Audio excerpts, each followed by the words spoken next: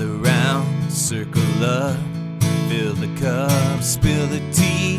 Just believe the Diamond Dogs are here, and that means that you're not alone. We get one shot at this life, and heaven knows that we try. The Diamond Dogs are here, and that means that you're not alone. Don't give up, just believe. All right, everybody, welcome back to the Diamond Dogs podcast. We are, can you believe it, in episode 9.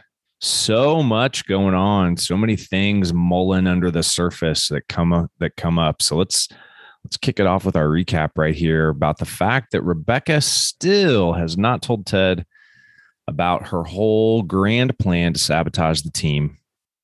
In the meantime, we see that Roy is getting older and showing his age, and the team is a little upset. And what are we going to do about that? Keely keeps poking at Rebecca to tell Ted, but she's just really having a hard time doing that.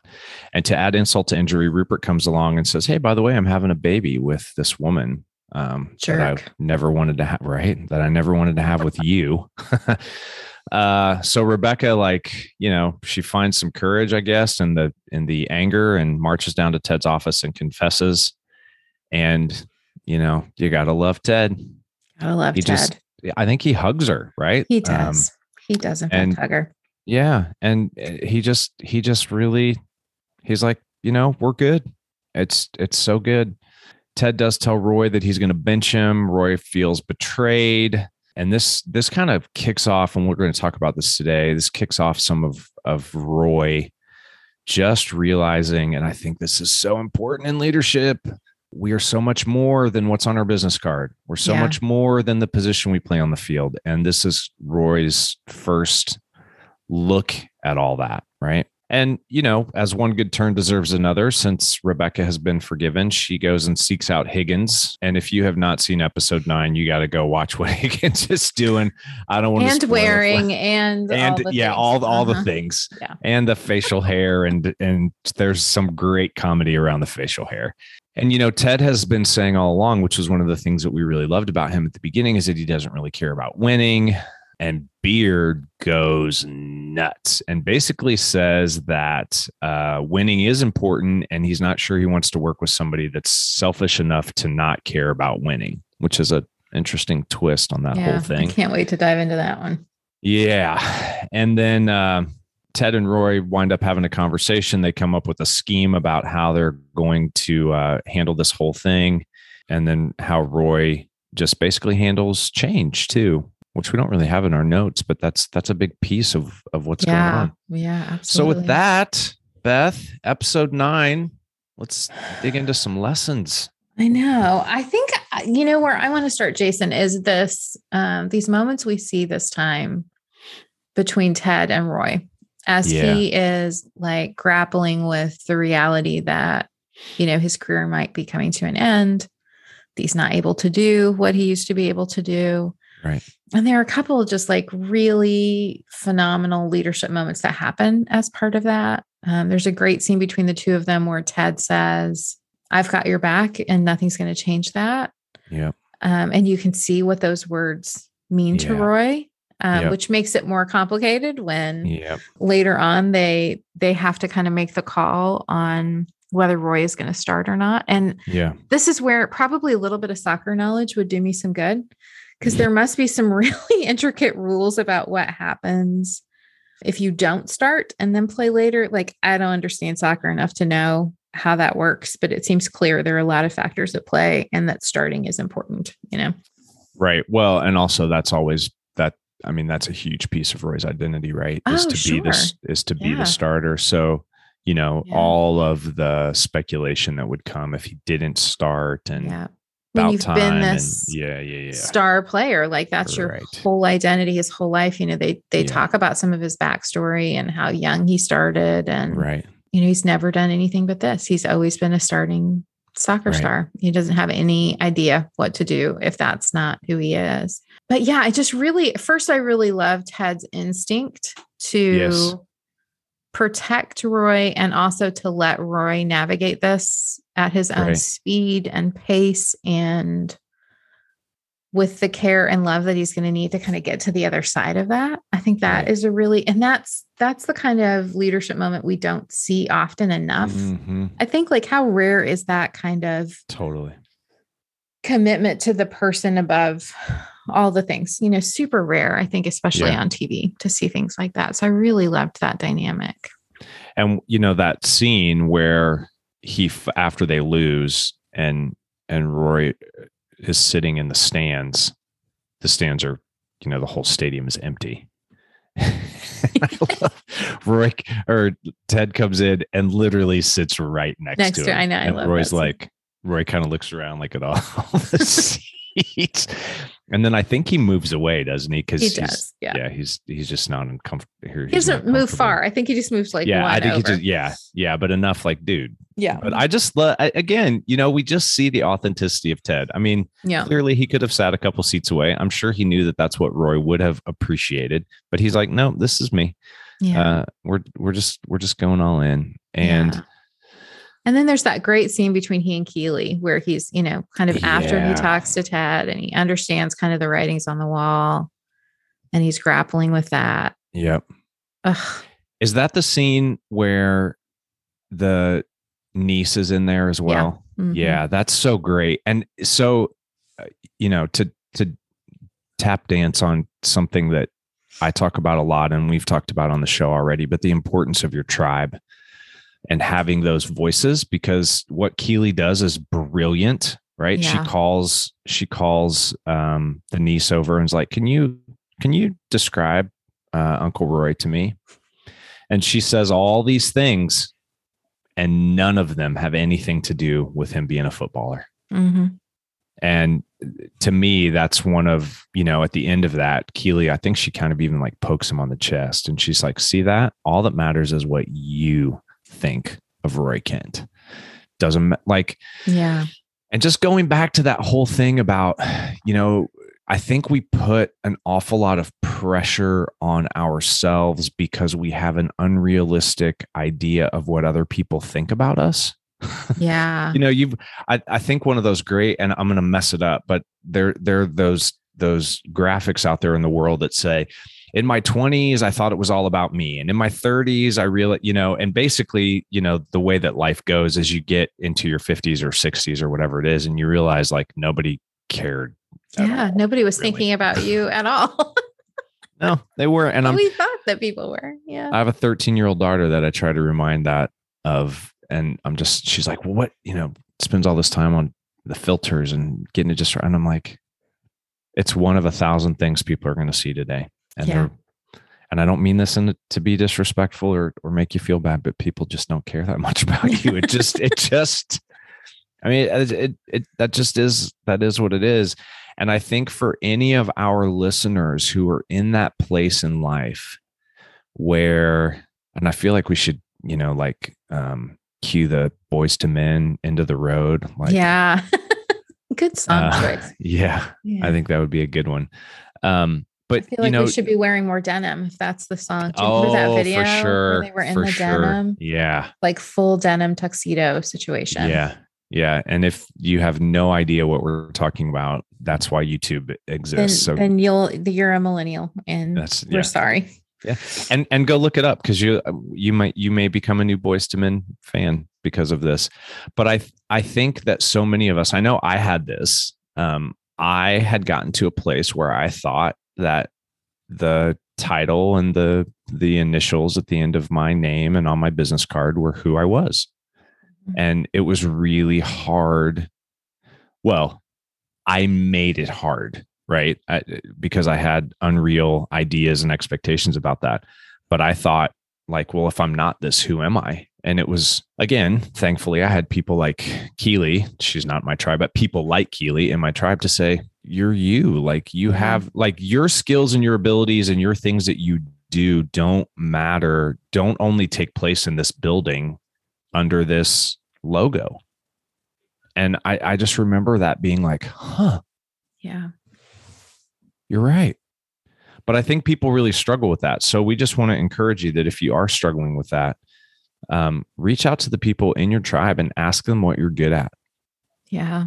And let them fill your cup up, and then find a new place to go do that. Yeah. Or maybe even just walk into the same place with a different spot in your heart. It's not always about, I think sometimes we make career decisions to leave organizations when really we're trying to leave ourselves, and you're just going to take that with you. So like preach, make a intentional decision about, is it you or is it the organization? And sometimes it is the organization. I've left organizations that I needed to leave, but sometimes it's just us.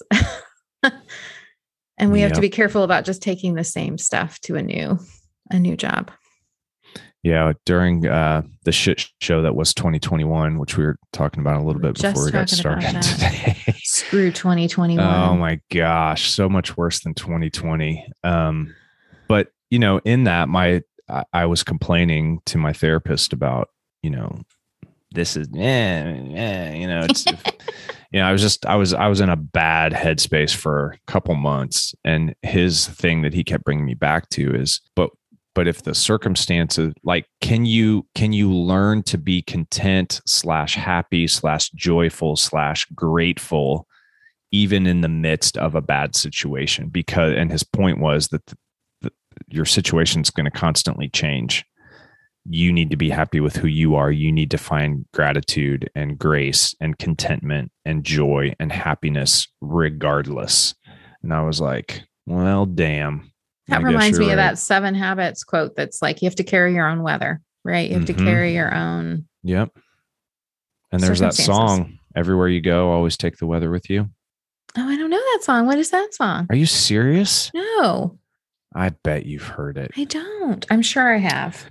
You'll have to everywhere send that to you me go, later. Always take the weather with you. Everywhere you go. No, I don't know. Always take the weather. This could be the age difference playing out. This could be our 6 years playing out. Yeah. Thanks for bringing that up. I appreciate that. 6. Yeah. It's 6, right? Yeah.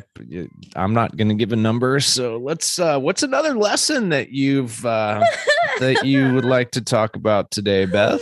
Hilarious. Something else you want to pull out of there? I think we need, the big overarching theme of this episode, and I'm really excited to dig into this topic more today because I think it's something that we can all improve and get better at. But there are so many apologies in this episode. There are so many moments where somebody's asking somebody else for forgiveness, and it's being given, first of all. And secondly, like, just the way the apologies are done and written and delivered.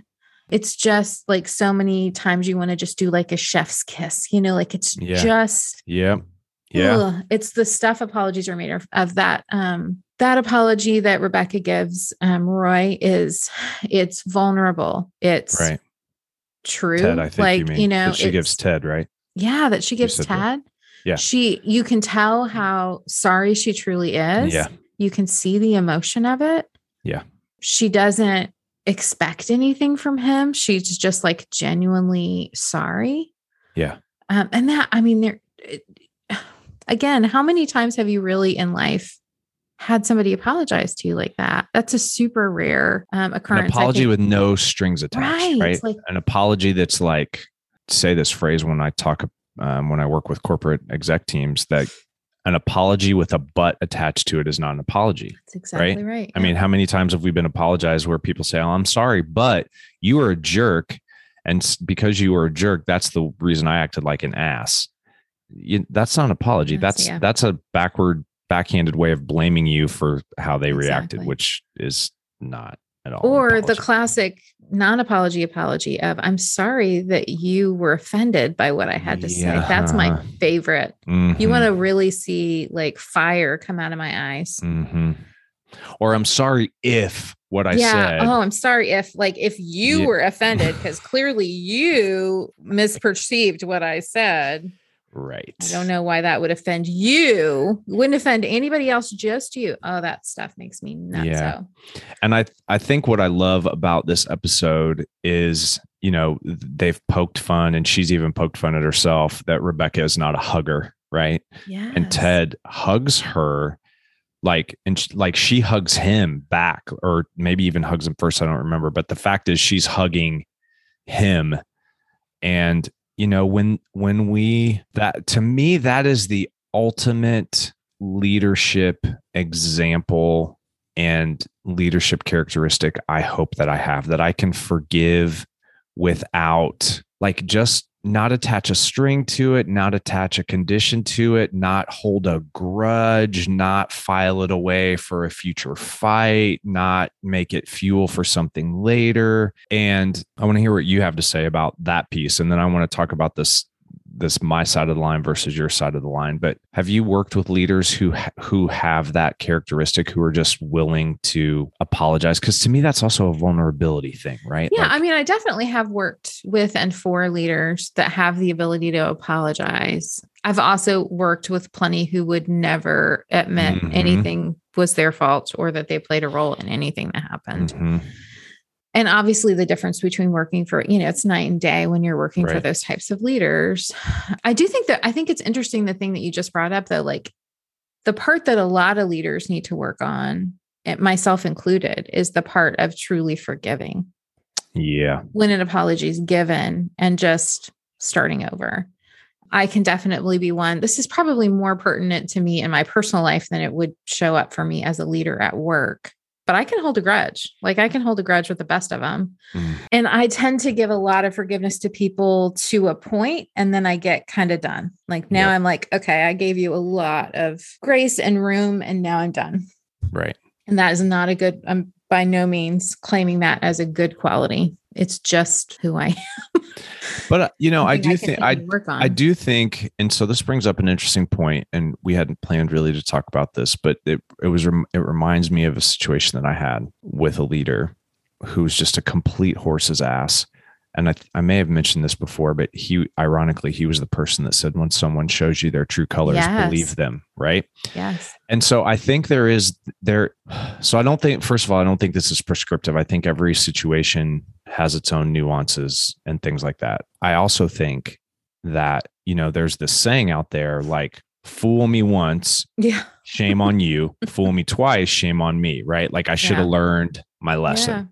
Right. There's even the idea, back in Bible times, right? When Jesus sent his people out, he said, go into the towns, and if they accept you, then hang and bless them. And if they don't, take your blessing back, wipe the dust off your feet, clap your sandals, and keep on moving. Right. Mm-hmm. So I think that there's this idea that we have to, I don't think you need to be a doormat. So I don't want people to hear, that doesn't mean, you just keep, I'm just going to keep forgiving people. And you'll hear the truck beeping as it backs over you, to peel out time after time after time. But I think I would say this, what we're talking about today, this goes out to you if you're a leader and you don't apologize. You can't imagine apologizing. You think, and I've worked with some leaders who've said this, and this is where I want to talk about my side of the line, your side of the line thing. They're like, well, if I apologize, then, and they've got this whole scenario worked out about what's going to happen as a response. They're going to think I'm weak. They're going to do this. They're going to walk over me. All these things. And one of the things that was just a huge epiphany for me when my wife and I did couples counseling last year to just get some things right and straight. We had she was like the Yoda whisperer she's so amazing. But she just said, there's your side of the line, and there's, the other, in this case, my wife, her side of the line. And, because she asked me about a scenario, and I think this plays out in business, right? If you are going to apologize, or if you're going to say something that's hard, you need to be respectful. You need to be kind. You need to be patient. You need to be honest. You need to be vulnerable. All those things go into that package. And then you say the thing, whatever the thing is. And so many of us won't say the thing because we're too wrapped up in how somebody else is going to respond. And what Margie is her name, what she helped us see was I was stuck in how I thought my wife or the other party or whatever was going to respond. And she was like, she's so fiery. I loved her. She's like, listen, that shit's not your responsibility. That is not even your side of the line. Like that is, and I was like, my side of the line. And she goes, you're responsible for all those things we just talked about. And then once you do that, you hold no responsibility for how they respond. And they might respond in that way. That you don't own that. Yeah. You're not responsible for that. They are responsible for that. Yeah. And I got to tell you that really working through that lesson, and I've used that. I can't even tell you how many times. I just used it this past Friday with a coaching client that, well, what if they, and are they gonna, and maybe that, and my question now, because we've talked about my side of it, and I say, whose side of the line is that on? Yeah. And they always go, I think what can be tricky with this one too. And as I think about, my side of the line, your side of the line, and how can that play out in a corporate setting or in a leadership setting? Right.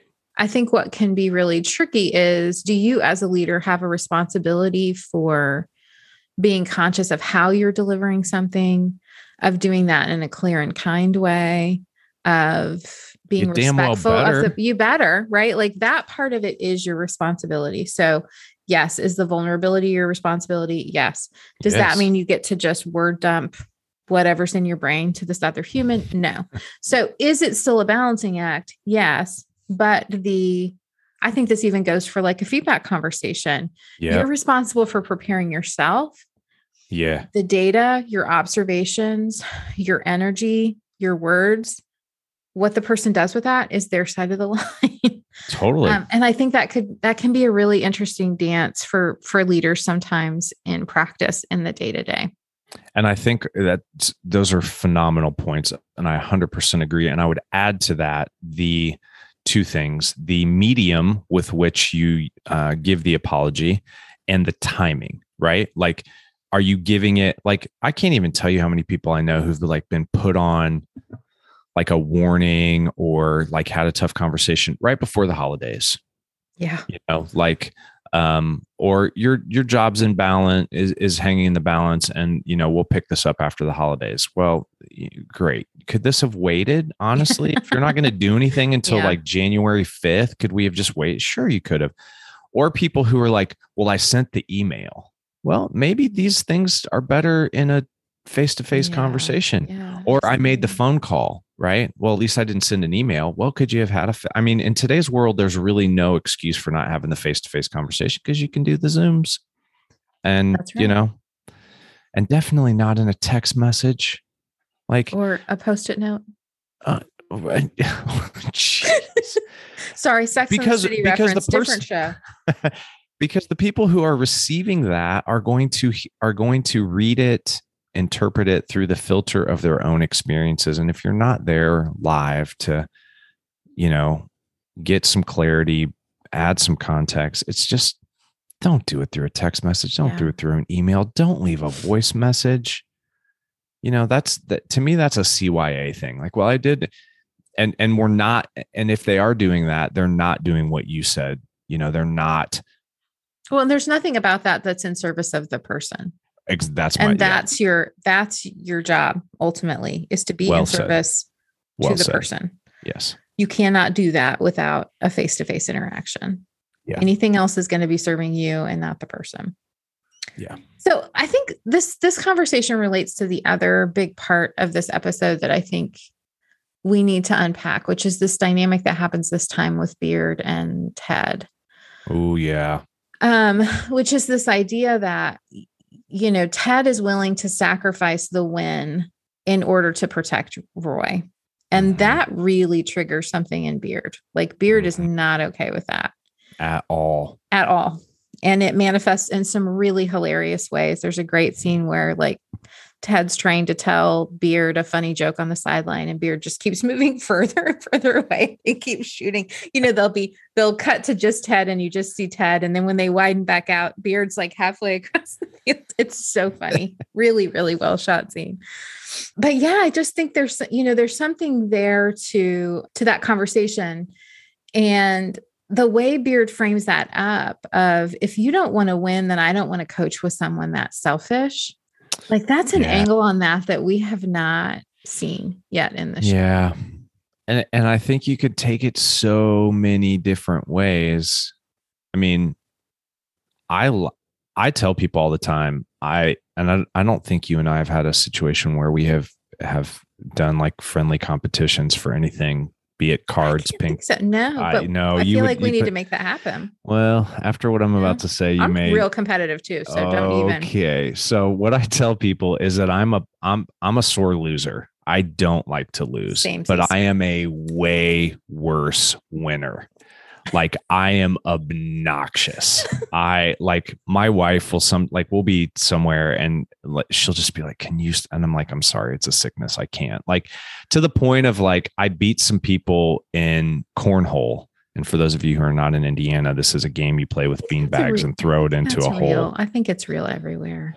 So I beat, and they were kids that have grown up with my son. So they're now young adults, and I beat them and pretty well. And I was obnoxious and smack talking to the point that when we left their house, I had gone to fill up my water bottle and queued up We Are the Champions. Oh, Jason. And turned it and opened every window and my sunroof in my car and turned it up to the point that my wife was covering her ears and drove away playing We Are the Champions.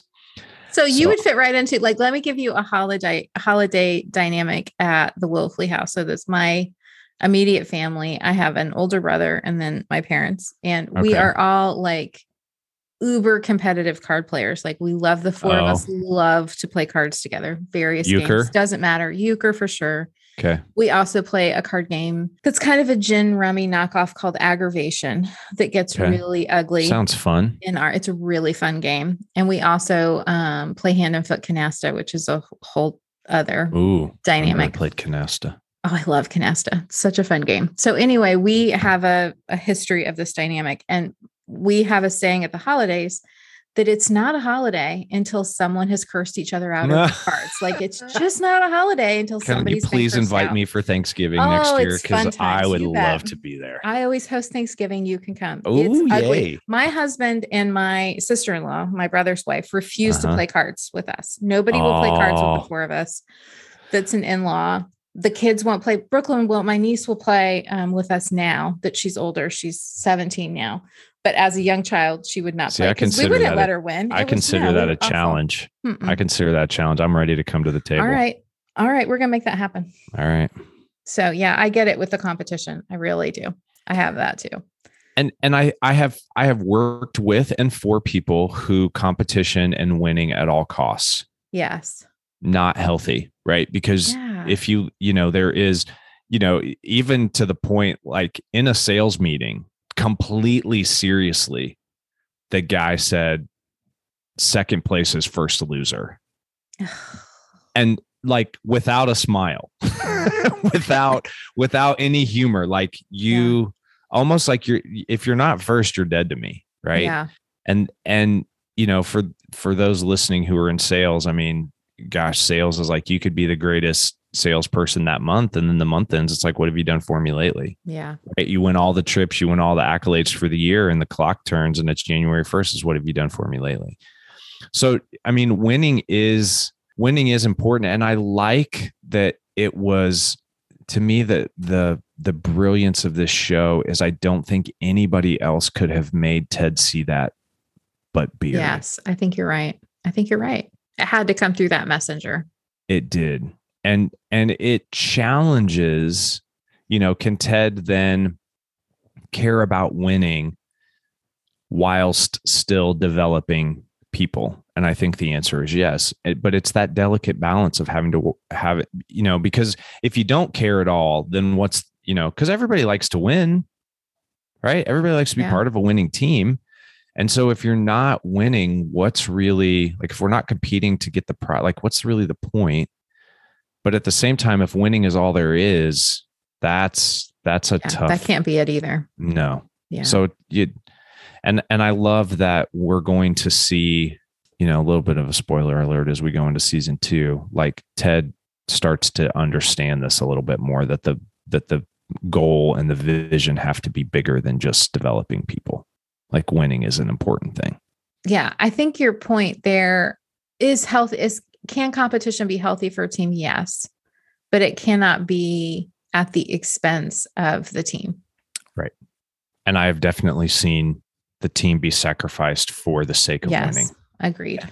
Agreed. And to me, that just promotes backstabbing, that promotes unhealthy competition, that promotes you won't have a high trust team when that is when the goal is to beat each other out at any cost.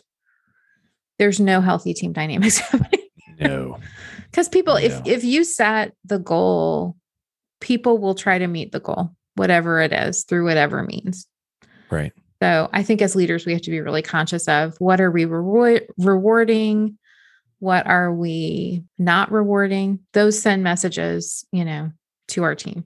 Yeah. And before we bring our guest on, who's going to tell us a lot about how to apologize and how to do it well, I think we need to bring up some of our there's quotes. So many funny moments. Oh my gosh. And I want to take one, but I know you really love this quote, so I'm going to leave it. I'll leave it for you, and I'm sure you already know which one I'm talking about. Yes, but I do. One of my favorites is it Roy that says this?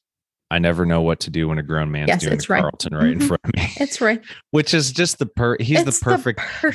Like you just wonder, Roy, how many people have done the Carlton in front of you? Yeah. And just the whole phrasing of it and his body language, he's like pushed back in his chair and it's perfection. And I laughed and laughed and laughed. So also, good. Ted doesn't mean Carlton, to be clear. He does really well. He does. He's got some moves. Yeah. Really does. And then also in that same scene is what Jason was alluding to. So there's another tea moment in this one.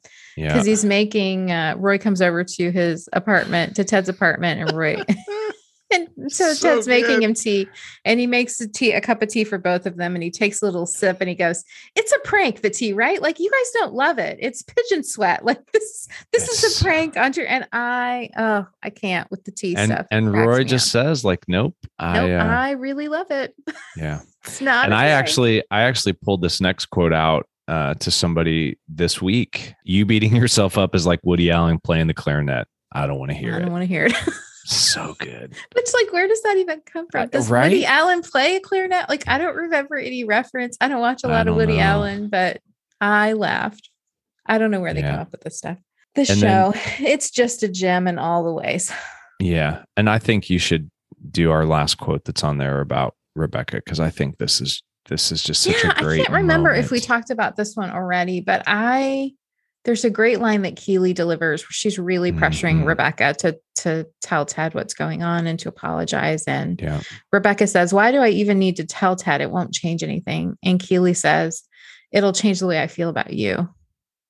And it's just like, boom. Boom. And it's just like a mic drop moment. And then she just walks out. And it's the thing that gets her. It's why she eventually tells him. Yeah. It's just a really well delivered. I'm telling you what, I feel like Keely is the hidden life coach in this season. She really has so many moments where she's the one that's shaping the team, because she does so much for Jamie. She does so much for Ray in that way. And she's just this behind the scenes throwing down a piece of wisdom.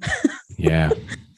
And supporting people. She's just such a great character. Good stuff, which I think is a great lead into our guest. Yeah, let's dive in.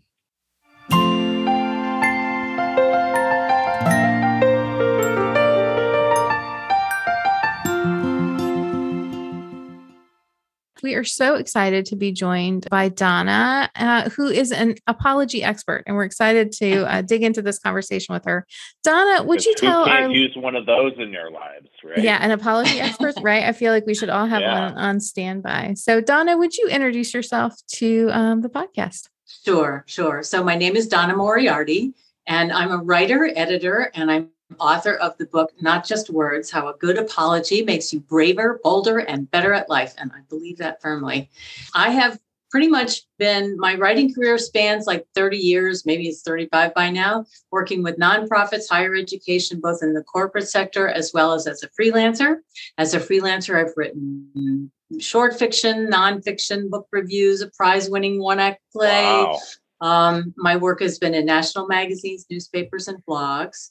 In 2015, I founded my own company, Silversmith Writing and Editing, and I work with clients to help them discover what is unique and beautiful and brilliant about their work and to polish it to a high luster. I have a bachelor's in social psychology and a master of public health in behavioral science and health promotion. So that's sort of a little bit of the psychology piece that kind of led to my writing this book. Not Just Words is my first book, and I'm working on a memoir currently. And my husband and I have 3 grown children, and we live just outside of New York City with our dachshund, Demi. I love that you brought up to your psychology background. That makes a ton of sense after reading the book. You can definitely see that throughout the book. And I just want to give a heartfelt positive review for Donna's book. It's really fantastic. It's an easy read, but also super, super helpful. So if this is an area you would like to dive into more, would highly recommend you pick up a copy, and we'll tell you how to do that at the end. Donna, what really led you to kind of dig into the topic and write the book? Really great question, Beth. I discovered that I was fascinated with apologies, with what I consider to be the art of the apology, when I was hired onto a team and we were assigned to read Gary Chapman's book. You know, he wrote The 5 Love Languages. He has also written The 5 Languages of Apology. And it just opened up a whole world of how people respond to an apology. But I felt like there was something missing in terms of how do you do this, especially if you don't want to do this or you don't believe it. I mean, I met people who said, I never apologize. And they said it like they were proud. Yeah. So, you know, I mean, I consider apology both an art and a science. It's like the science of the emotions, but it's also a tool, and it's a tool for making things right with the people who matter. And those people can be friends or neighbors or coworkers. They can even be strangers, because if you're having an interaction with a stranger and it's not going well because of something that you've done or for whatever reason, it's not going to get better by not having the skill. So I really feel like it's applicable in pretty much nearly every interaction with humans. Yeah, I couldn't agree more. I think it's part of what makes the show great. And Donna is a fan of the show for our listeners, so she knows the show well. That helps. I think part of what makes the apologies stand out so much on the show is because we don't see them highlighted. Like, this is an incredibly unusual thread to have woven through something that we're watching play out on TV, especially in the leadership space, because I think of exactly what you were just saying. Like, it isn't something that a lot of people want to do or have been encouraged to do, and many of them actively avoid it. Right. So I'm curious, did your research uncover at all? What's the root of that? Why do people avoid it? Is it a skill issue? Is it what's the core? I think it starts with people just feel so much shame and embarrassment when they realize they've done something wrong. You know, one of the examples that I give in the book is if you sit on Aunt Millie's chair and it breaks, her antique chair, and it breaks beneath you, you didn't mean to do it, but the damage is done, and you have to do something about that. And I think it goes down to people just really feeling ashamed. And I think people hate feeling ashamed more than they hate feeling almost anything. And so they will go out of their way to sort of avoid first admitting that they've done anything wrong, and then having to apologize means having to face the person that you've harmed. And it's not easy, but sometimes the avoidance of that is a lot harder, or the consequences are a lot more long lasting. Yeah, I think that's great. I think that's right. That feels super true to me too, the shame connection. Yeah. Brene Brown would agree. I think so too. That she's made. So Donna, I have, we've dated, I've definitely dated myself a few times so far on the podcast, but I immediately thought of when we nailed down the details for you to be on the show and to talk about apologies. I went back to my old Happy Days when Fonzie had to say he was sorry. And I don't know if you remember that, but he just couldn't. He's like, I'm couldn't do it. Like, you know, right. It's just literally choking on the words as they come out. And so I'm curious if you have, maybe there's somebody listening who says, every time I apologize, I go in with the best intentions, but I screw it up. And I just don't know. I don't know what I'm doing wrong. And I think that there are a lot of people who like a prescriptive method of things, right? Like I've actually heard leaders say this, just tell me the 3 things I need to do and I will do them. Give me the list. Yeah. But I don't want to figure it out. I don't want to know. I want somebody else to tell me that they've done the research and that it works. Like, just tell me what to do.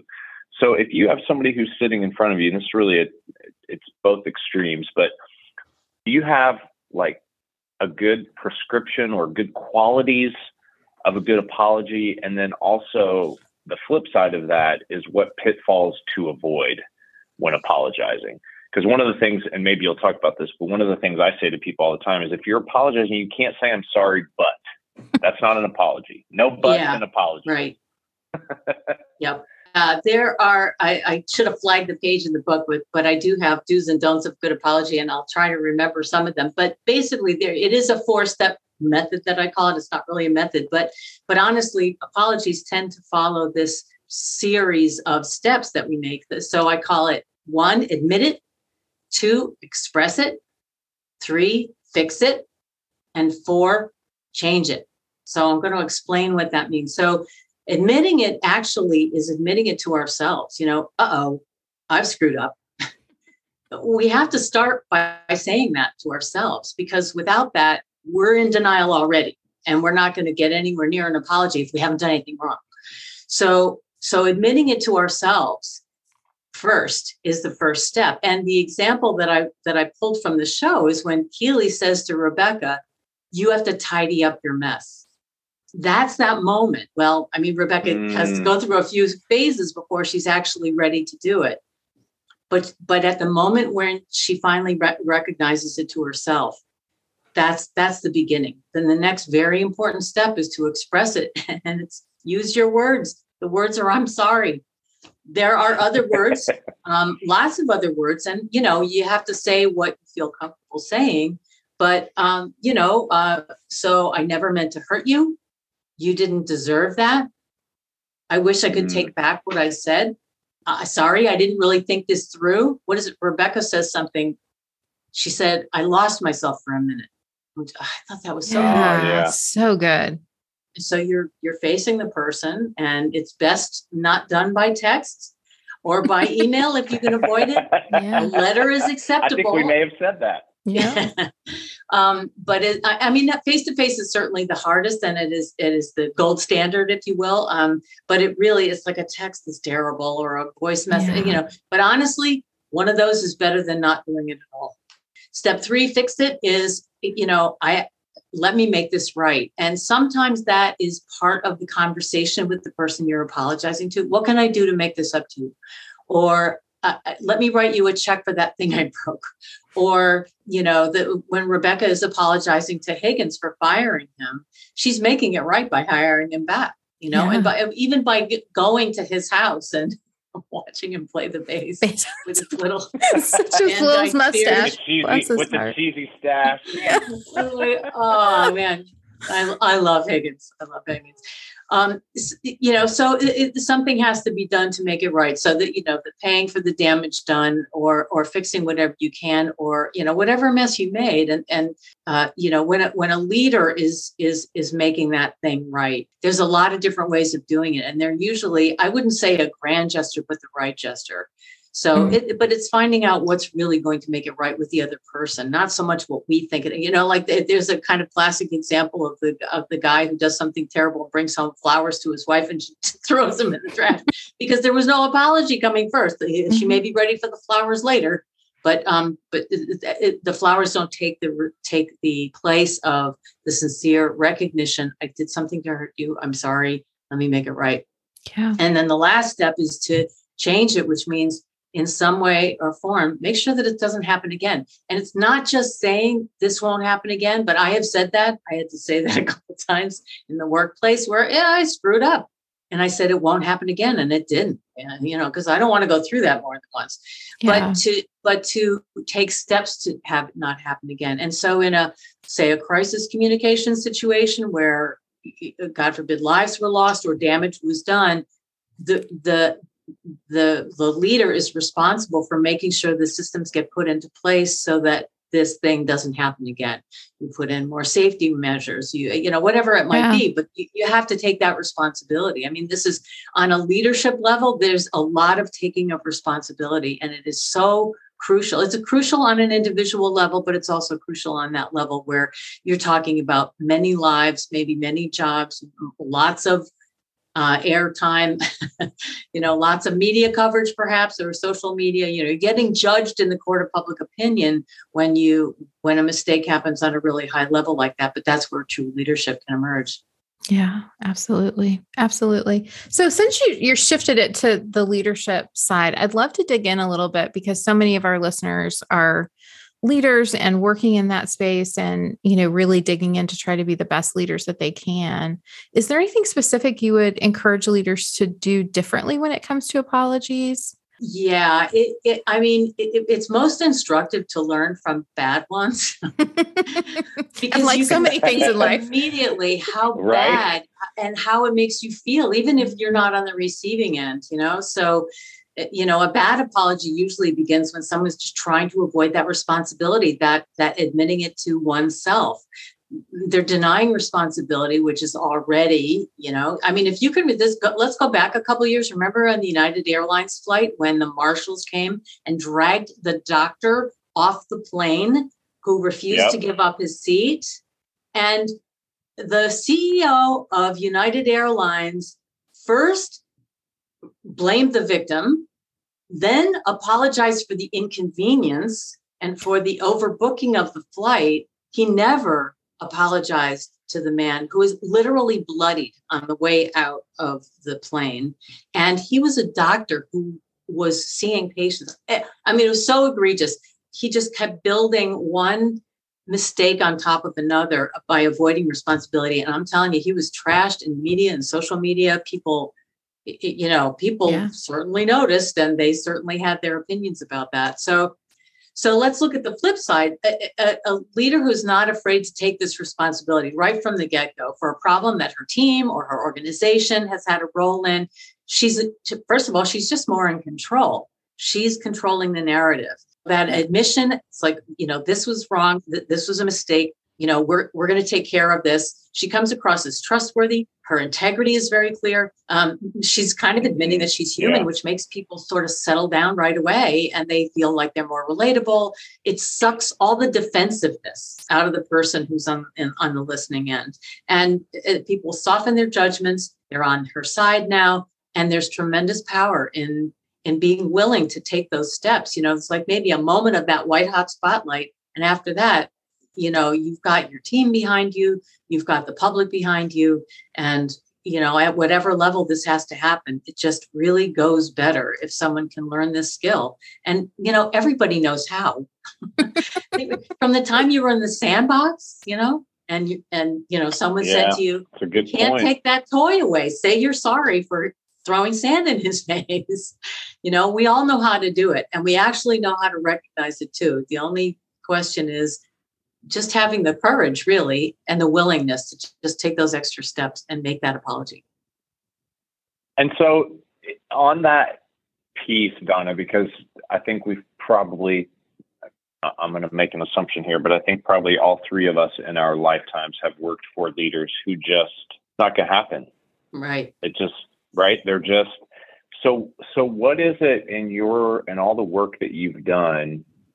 What is it that you think that keeps people, because maybe somebody's listening to this, right? And they're like, gosh, I suck at apologizing. And they're hopefully drilling down a little bit to say, well, I wonder why that is, or I just don't apologize. And I know some people who would say, well, I don't apologize because I'm always right.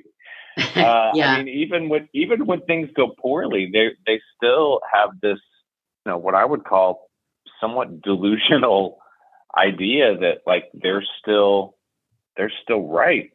But if we're just talking about somebody who just says, gosh, I just, you know, as I'm taking stock of my relationships or, you know, issues that I've had, I just don't apologize. So what is What stands in the way, do you think, for people who just kind of, you know, if we go back to the sandbox, that just kind of stand in the sandbox and like both feed in and like, nope, not doing it. Yeah. What stands in the way? I think I think that's the $1 million question. Because I wrote this book for people who refuse to apologize, won't apologize, are proud of not apologizing. It turns out the people who are buying this book are the people who have to deal with those people. That feels right. Oh, that feels right. Interesting. Wow. You know, because somebody who doesn't apologize isn't going to buy your book. Yeah. They don't want to. Right. They don't see the value. I mean, if somebody were on the fence and they were to say, let me find out more about this, you know, mine's not the only one out there. There's some wonderful books about apology. One that's kind of focused on the legal aspects of it. Another that's really about the workplace and teams and so forth. There's really a lot of really good books about, and relationships too is kind of the other sort of big category of books about apology. But you're gonna want to read that book, and you want to read that book only because you see that something in you has to change, that this has caused a problem in your life. And I guess it's like anything else, you know, no one's going to change their behavior that they're really entrenched in until they see the damage that it's causing and the pain that it's causing themselves as well as others, and they want to change. Yeah, they need that burning platform to come seek it out, probably. Yeah, that makes a ton of sense. Do you have any of like the like, if you're going to apologize and if you're in and you're committed, here are like 2 or 3 things you just want to avoid at all costs when you're trying to apologize? Yes. It's I'm sorry, but and really to expand that a little is don't give any excuses. I'm sorry. I was doing this and that's how come that's the same as I'm sorry, but, and it's it just dilutes the apology. It just kind of gives you it just sort of makes it worse for the other person. You know, the way that Rebecca finally apologizes to Ted is she doesn't make any excuses. She just names the thing that she does, and the things that she did, she names them all. She does it quickly, which is actually pretty good. If you can just sort of bottom line this, here's how I harmed you. Don't make any excuses. And here's a really important key as well. You can say, I feel bad, but don't belabor how you feel about, I feel so ashamed. I'm really sorry. I was terrible. That's good. Because you're turning the other person into your caretaker. And that is absolutely the wrong way to apologize. If you're going in there kind of, hoping that the flowers are going to give the message for you, there's nothing wrong with showing up with flowers, but the words are the most important thing to come first. And there's another sort of must not do, which is the longer you put it off after you recognize that you need to do it, yes, the harder it gets for you and the worse they're going to feel on the other end, and the less sort of impact it's going to have. I mean, if think about it, if somebody says, yeah, last month when I did, it's like, yeah, where have you been? There's also something that I call, don't be confused getting caught with the offense itself, which is something along the lines of, well, this never would have happened if you hadn't been looking at my phone. Yeah. It's not, that's a way of reversing the blame, kind of anything that you're doing other than just sort of taking responsibility for it. I guess one other sort of easy thing to fall into is to kind of contradict them. If they didn't get something quite right, I mean, certainly you wouldn't argue with them. Sometimes in an apology, people are still a little worked up. I mean, they're not, completely disarmed. Often they are, but if you're serious about this and you're really kind of taking your time and just, you're going to take whatever they can give you, they might give you a little bit of pushback. They might remind you of something that you did. Just shut up and listen. And certainly, to contradict them, say, but no, it was a Wednesday. It wasn't a Thursday. That's not the right time. There's a really good rule of thumb, which is you deliver your message and then you shut up and, wait for them to kind of respond. And then the conversation can go from there. And it usually ends up with a hug or something along those lines where, often people just feel really seen and heard and valued when you've apologized to them because they know that it's not easy. Yeah. And that's the goal, right? Like that's the whole point is to build the connection with the other person and to repair that if that's what's, if that's been harmed. So love that. Good stuff. I feel like a lot of what's going on in the world could be healed if people would just apologize, take the blame, and not justify it. Amen to that. Right on, Jason. Yep. You're right about that. Okay, Donna, one of my favorite things from the book were some of the tips that you had for things we shouldn't apologize for. That was a really nice ad. Could you tell us more about that? Sure. Sometimes people get into the habit of apologizing too much. And there are times when you really don't need to apologize, and people do it. Sometimes it's almost like a nervous tick. So you don't have to apologize for crying. Almost everybody who starts to cry in public will say, "I'm sorry." True. That's so true. It's like very reflexive, but you really don't have to. Fainting, throwing up, saying no. Oh, that's a good one. Winning. This goes to this not very good girl growing up in the mid 20th century. Suffering an injury. So somebody steps on your foot and you say, "I'm sorry." I've done that. So someone will be, trying to get past me in a movie theater. They'll step on my foot. I'll go, "Oh, sorry." Oh, yeah. That's apologizing too much. Yes, that's too much. Yes. Okay. Getting angry over an injustice. That can be tricky because really there's so many layers there. Having an opinion. I'm sorry, but I disagree with you. That's kind of the way that one shows up. Yeah. Tending to your own needs. I'm sorry, but I have to eat. It's like I'm about to faint or throw up. Yeah. For feeling an emotion. Yeah, I love those. I love those. Did you notice like so many of those seem like struggles that women might struggle with more than men? Does the research back that up, Donna? Yeah. Yeah. I wrote an article about over apologizing, and it was pretty much a woman's blog because it was how do you just sort of maintain your it's more than just your composure, but it's about your authority in a situation, in a business situation where you might be under attack, and women do have emotions and they do sometimes express them, perhaps against their desires.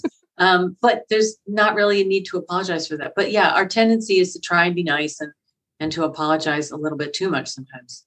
Yeah, so I think that's socialized into women in a different way than it is for men. Yeah. Sure. I think some people in my family wish that I would apologize for winning a little bit because I'm so obnoxious when I do win. They'd rather me be a little more humble. Donna, that is a fantastic list. And I can't wait to share that with our listeners.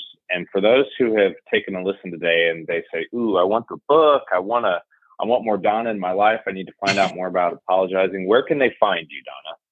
Okay. Well, thank you for asking. So my book website is donnamoriarty.com. And I guess you can probably put that in the show notes. Yeah, we sure will put those in the show notes. Yeah, we sure will. Spelling is everything. There's only one I. My second website is silversmithwriting.com. which also we can put in the show notes. Yeah. And you can find me on LinkedIn. If you type in Donna Moriarty Writer, you will not get the accountant or the one who has no identity. Love it. Love it. Yes, you want the right Donna. You want the Donna who's a writer, not an accountant for this particular task for sure. Well, thanks again, Donna, for joining us. We appreciate you so much and really appreciate the knowledge you shared with our listeners today. Yeah, fantastic. Well, thank you so much. It was a pleasure to be with you guys. I love the podcast and I so love Ted Lasso and I can't wait till it comes back. But meanwhile, I have everything streaming and I got the podcast to listen to. Diamond Dogs. Thanks, Donna. All right. Thanks for joining us for the Diamond Dogs podcast. We'd love to hear your thoughts on the show. You can find us on Instagram @the Diamond Dogs Podcast or wherever you like to listen.